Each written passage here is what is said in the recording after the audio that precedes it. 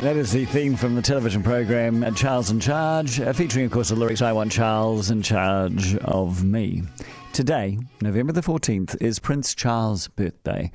And today, believe it or not, Prince Charles is 70 years of age. He's been waiting a long time, has he not? So The Guardian's written a bit of an article, a commentary on Prince Charles at 70. And the heading is, He Was the Future Once.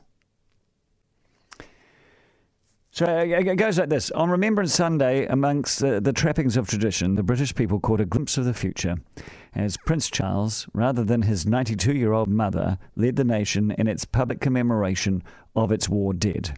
Of course, you remember the Queen has actually pulled out of many of these public functions for quite some time now, leaving it to Prince Charles or the next generation as well. The Queen is 92. Let's remember, of course, the Queen's own mother lived to 101, and the Queen has promised that she's going to keep on going, you know, to the very end, like the old rules there. There's no way she's going to... what's the word? It's not abstain. You know what I mean. But... as The Guardian noted, seeing Charles doing this is a reminder that there will be a post-Elizabethan Britain. And it will look and it will probably feel rather different. Of course, Prince Charles has turned 70. Most people of that age have either retired or are winding down in some ways, but Charles is different.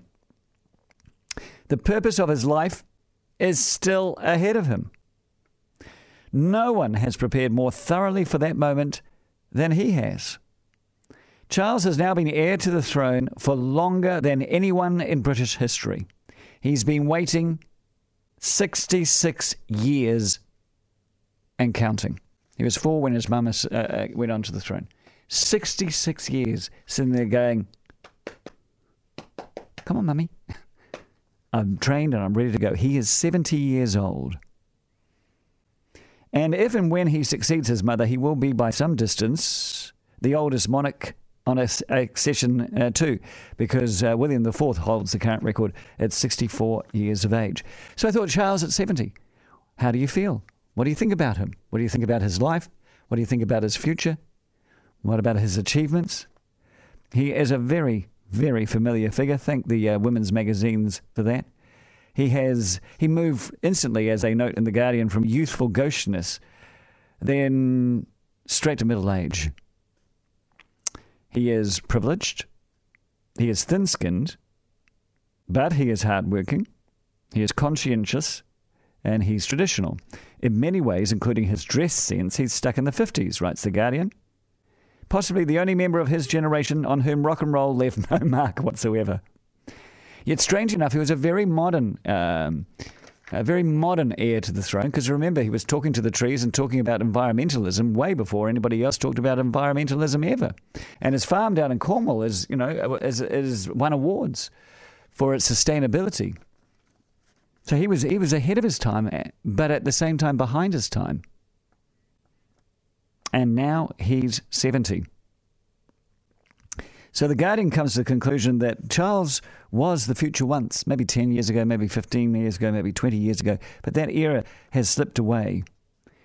They wonder about the coronation of an elderly King Charles, whether anyone will care. The royal baton, though not the crown itself, they say has already skipped a generation.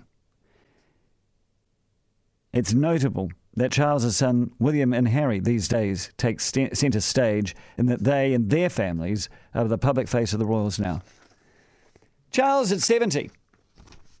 How do you feel about him? I really feel for him, to be honest. Always have done. It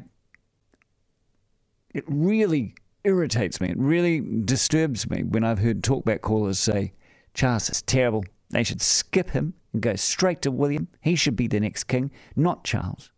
I hear that and go, you know, and these people claim to be monarchists as well. These people claim to be conservatives, and these people claim that they believe in tradition and the reason for the monarchy, and yet they are quite happy to skip the heir to the throne, break all the rules, and put it on the head of a young pretender called William, who I still think has to prove himself, though obviously with very good potential.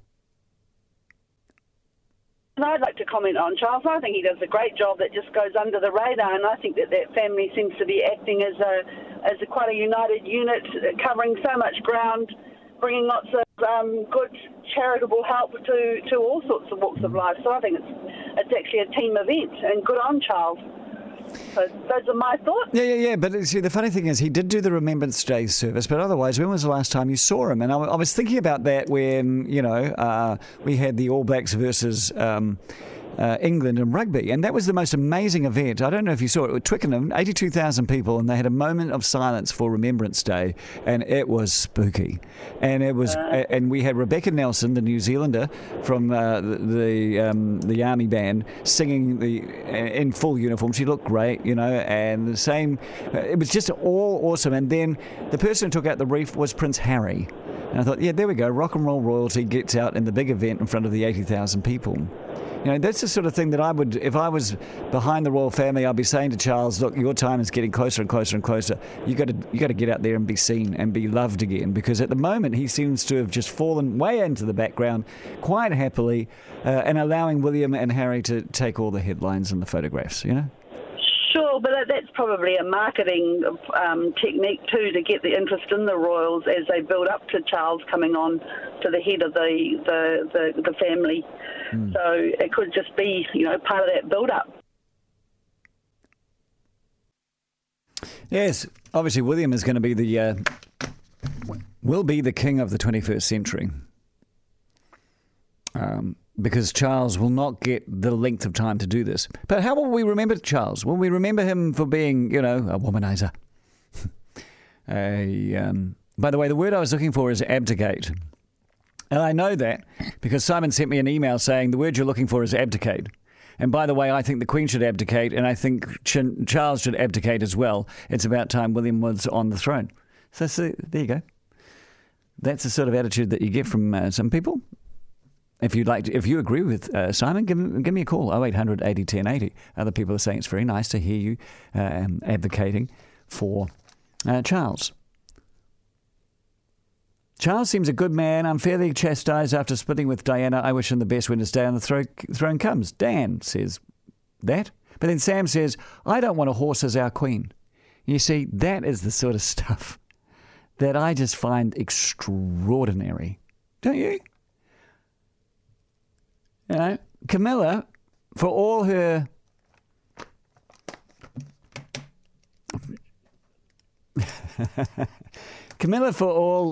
that she was involved with, was 100% loyal to the man who would be king. And so what she looks like. Sam, that's such a nasty thing. Charles, when his time comes, will make a very, very good king. What's 70 when you're fit and healthy and totally prepared? And Charles is. And Will's time will eventually come. Long live King Charles to be. Someone else asked, the real question is, when Charles becomes king, will we get a public holiday on his birthday in November? Well, no, because, of course, Queen's birthday weekend, a holiday that we get is not, in fact, the Queen's actual birthday. It's just it's just a mid-term break, you could almost say.